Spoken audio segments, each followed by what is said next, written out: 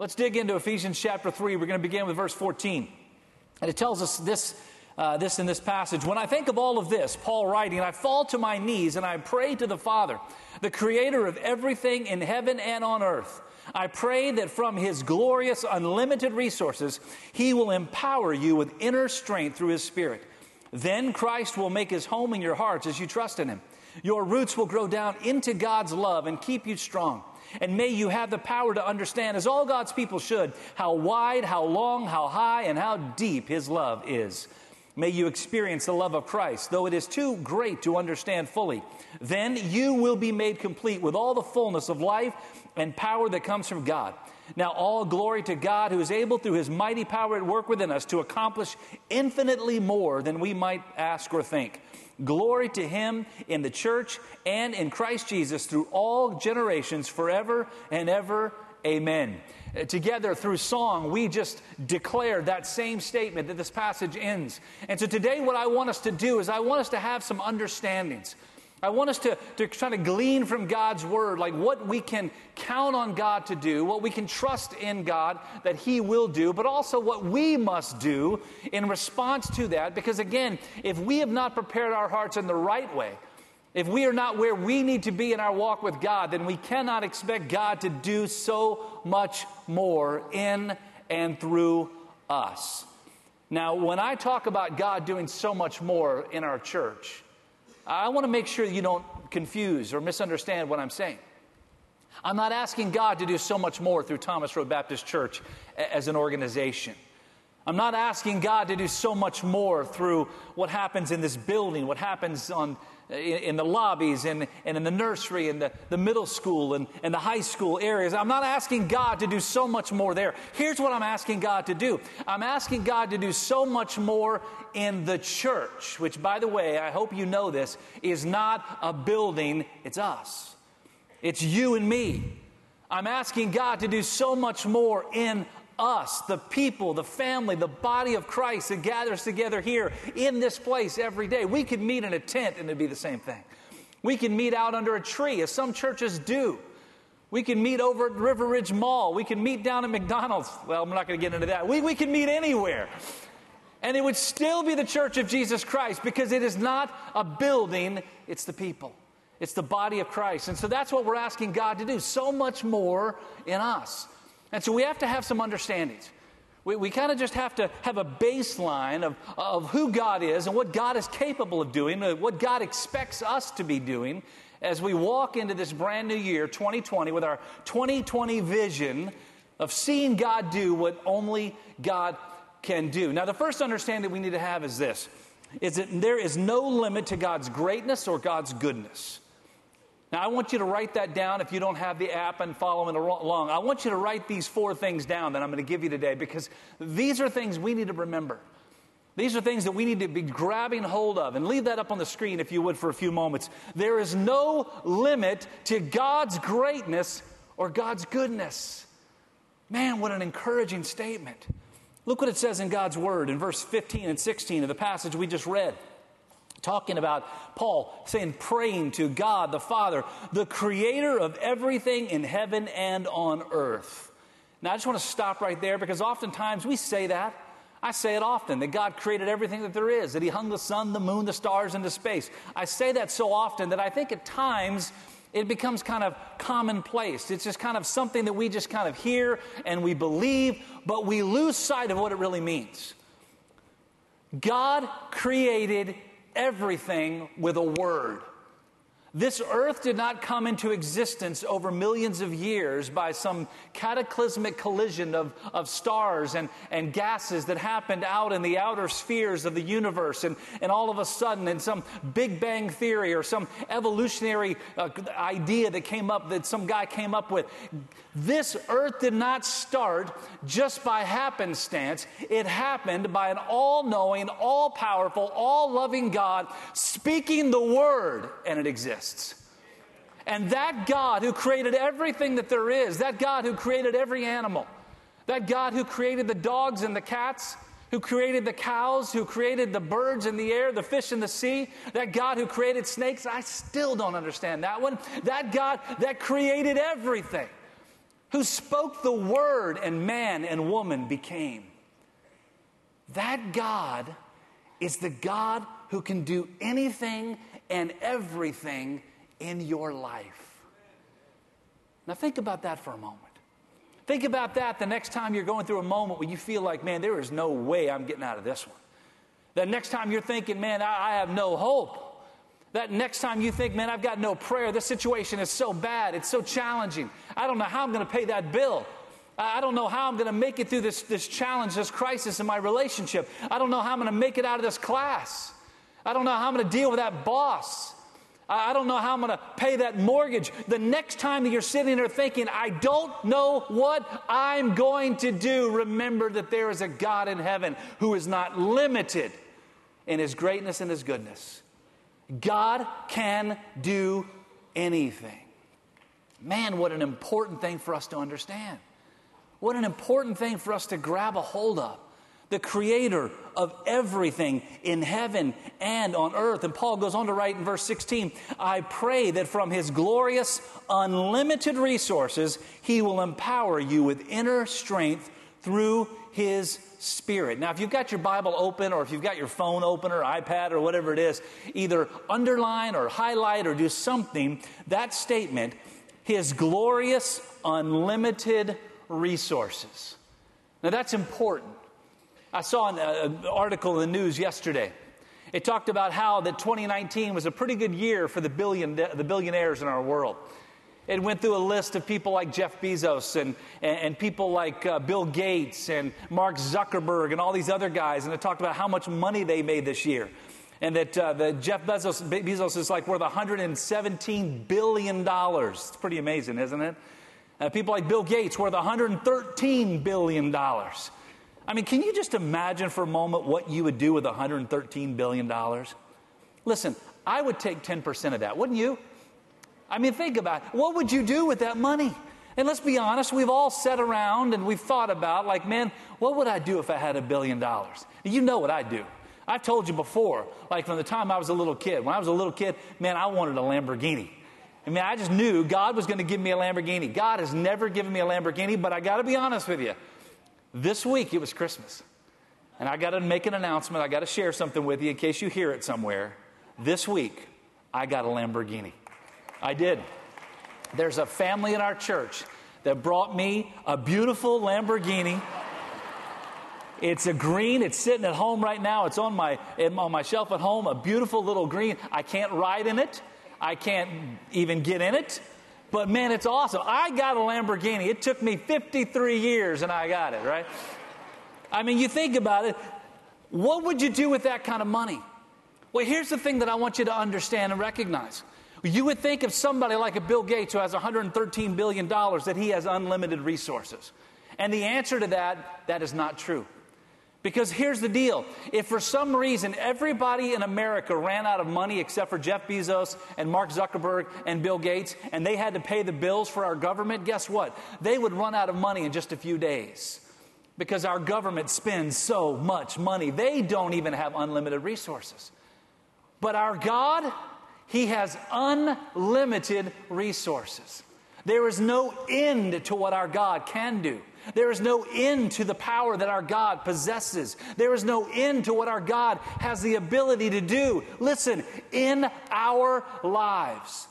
And so the Apostle Paul writes in Ephesians chapter 3, I pray that God in his unlimited resources and the amazing, glorious resources that he has at his disposal, in his hand, I pray that he will fill you up, empower you with inner strength through his Spirit. That's pretty cool to think, that God spoke those words. Now you say, wait a minute, but that's Paul writing about what his prayers. But don't forget, God's word is inspired. It was breathed out by God. And so what God is really saying here is that God's desire is that through his glorious unlimited resources is to empower us with inner strength through the very Spirit of God. And so what that tells me is this, and don't miss this, that there is nothing that God will hold back from you as it relates to his perfect will and his way in your life. Think about that. There is nothing that God will hold back from you when it has to do with His will and His way. Now, that's an important distinction, because there are preachers out there that will actually say, yeah, there's nothing that God will hold back from you, that our God has everything and He will do it and He will give it to you, and they use it to pervert the message of God's Word. Remember a minute ago when I said that I wanted a Lamborghini? God will never give me a Lamborghini because it does not fit into God's will and God's way for my life.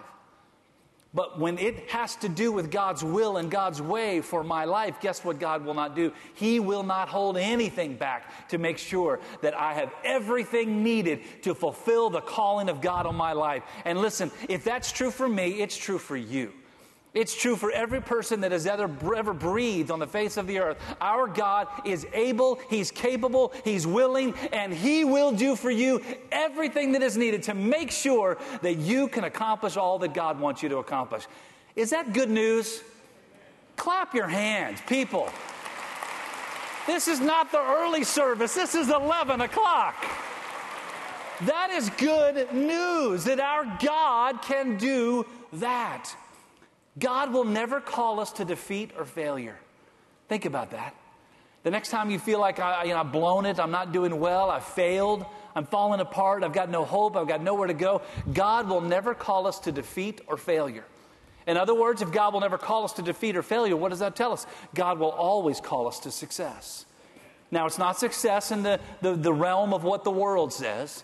It doesn't have anything to do with money or power or fame or status. It has everything to do with God's will and God's calling on your life. God will never call you to failure. God will never call you to defeat. And so the key is to make sure. The key is to make sure that in our walk, that we're not walking our own direction, that we're walking His path. That we're walking the path that God has for us. You see, it's willing to understand that a good path is not always God's path. There's a lot of good paths that you can take, but they're not always God's plan, God's path. So what do? Man, we got to make sure we dig into God's Word to find out what God's path, what God's will is for you, and find it, grab a hold of it, and run to it, and you cannot fail. There's no limit to the goodness and the greatness of God. That's the first understanding. Second understanding is this, is that our contentment is based on our connection. Our contentment is based on our connection. Now that's important to recognize. Look what it says in verse 17. Then Christ will make His home in your hearts as you trust in Him. Your roots will grow down into God's love and will keep you strong. Twice in this passage, in 2 verses, the word strength or strong is used. In other words, when we feel weak, when we feel like we can't do it, when we feel like we can't make it, God reminds us here that the glorious, unlimited resources of God and the strength and the power and the love of God, when we trust in Him, that we will dig down deep into God's love, and it tells us that we will be strong, that we will find contentment, that we will find joy. The world is always looking for happiness. The problem with looking for happiness is, guess what? Happiness never sticks around. Happiness comes and it goes. Happiness rises and falls. It comes in one door and it goes right out the other door. We keep looking for happiness. We keep looking for something that can make us happy. Quit looking for happiness. Look for joy. Quit looking for happiness. Quit looking for the quick fix. Look for what God can give. Because when God gives joy, it can't be taken away. We look for meaning in so many different things. We look for our status based on who we are and what we've done.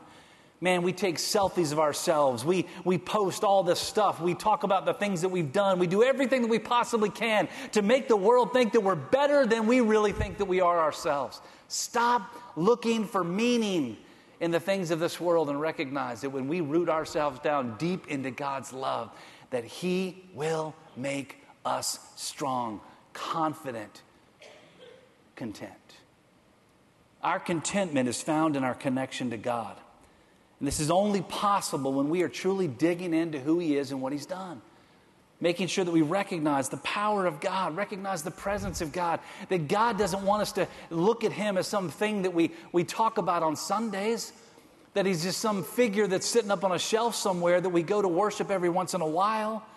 God doesn't want us to think of him as some faraway being that we can never attain, never be good enough, never bring value in our lives to the point that we can actually be in his presence. No, what we must recognize is this, is that our God has given us the opportunity to run boldly to the throne of grace anytime, anywhere, in any situation, no matter how broken, no matter how much we hurt, no matter how many tears are rolling down our cheeks. Our God wants us in his presence. And when we believe that, when we know that, when we are rooting ourselves in that love that God has for us, man, he's going to make us strong. And let's be honest, in 2020, like in the days to come, like today, don't we want to be strong? Don't we want inner strength? Don't we want to feel content, confident in what God has called us to do? Hey, the good news, you can. The third understanding we've got to have is that God wants us to trust him that much. Look what it says in verse 18. It says, and may you have the power to understand, as all God's people should, how wide, how long, how high, and how deep his love really is. God wants us to understand that his covering goes far beyond our human understanding. When you think about how much God loves you, you cannot think of God's love in the context of our world's view of love. You can't do that. Because when you go to 1 Corinthians chapter 13, it tells us that God's love never fails. It never falters. It never walks away. It never runs when things get tough. It never turns its back on us when it sees something better down the road. That God's love is never something that is conditional on how we act. That God's love is never conditional in how good we're being or whether we're reciprocating and showing our love towards him. God's love cannot fail. It will not run. It will not disappear. And so God wants us to trust him so much that we recognize and believe that no matter how bad today is, no matter how tough it might seem, our God is a constant in our life, that he will never turn his back on us. And man, we need that. Oh, we need that. Because in our lives today, in our culture today, in our world today, man, we constantly have people turn their backs on us, don't we? I mean, it happens all the time. But God says, no, you trust me, because I'll never walk away. You've got to understand how wide and how long and how high and how deep his love is. It's deeper than the deepest ocean. It's higher than you could ever see in the sky above. If you could go to the furthest galaxy, that doesn't even begin to touch how big God's love is for us. We've got to trust him that much. The fourth understanding is that when we do that, we'll be complete. Look what it says in verse 19. May you experience the love of Christ that is too great to understand fully. Then you will be made complete, with all the fullness of life and power that comes from God. Our completeness in life does not come from outward influence. It comes from God. In our world today, people are constantly believing that our value is based on what others think, that our value is based on what we have, that our value is based on how many likes we get and how many followers we have. That our value is based on what people believe about us and whether we know someone or whether we have a lot of money or we drive a really nice car or whether we live in a really big house or whether we have the opportunity of putting our arms around famous people and say, look, he's my buddy. No. That stuff is not where we find value. Value is found when we are so close and so connected to God that all the fullness of life and the power that comes from God is ours, not because of who we are, but because of who He is.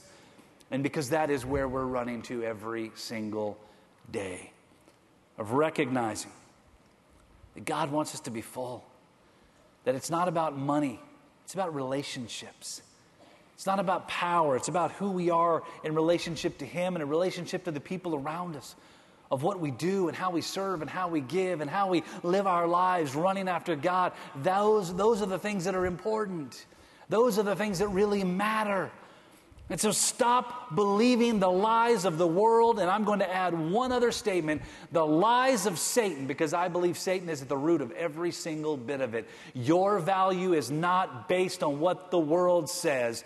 Your value is based on what God has already said you are. And God has said this, that He's not willing that any should perish. God said that He so loved the world.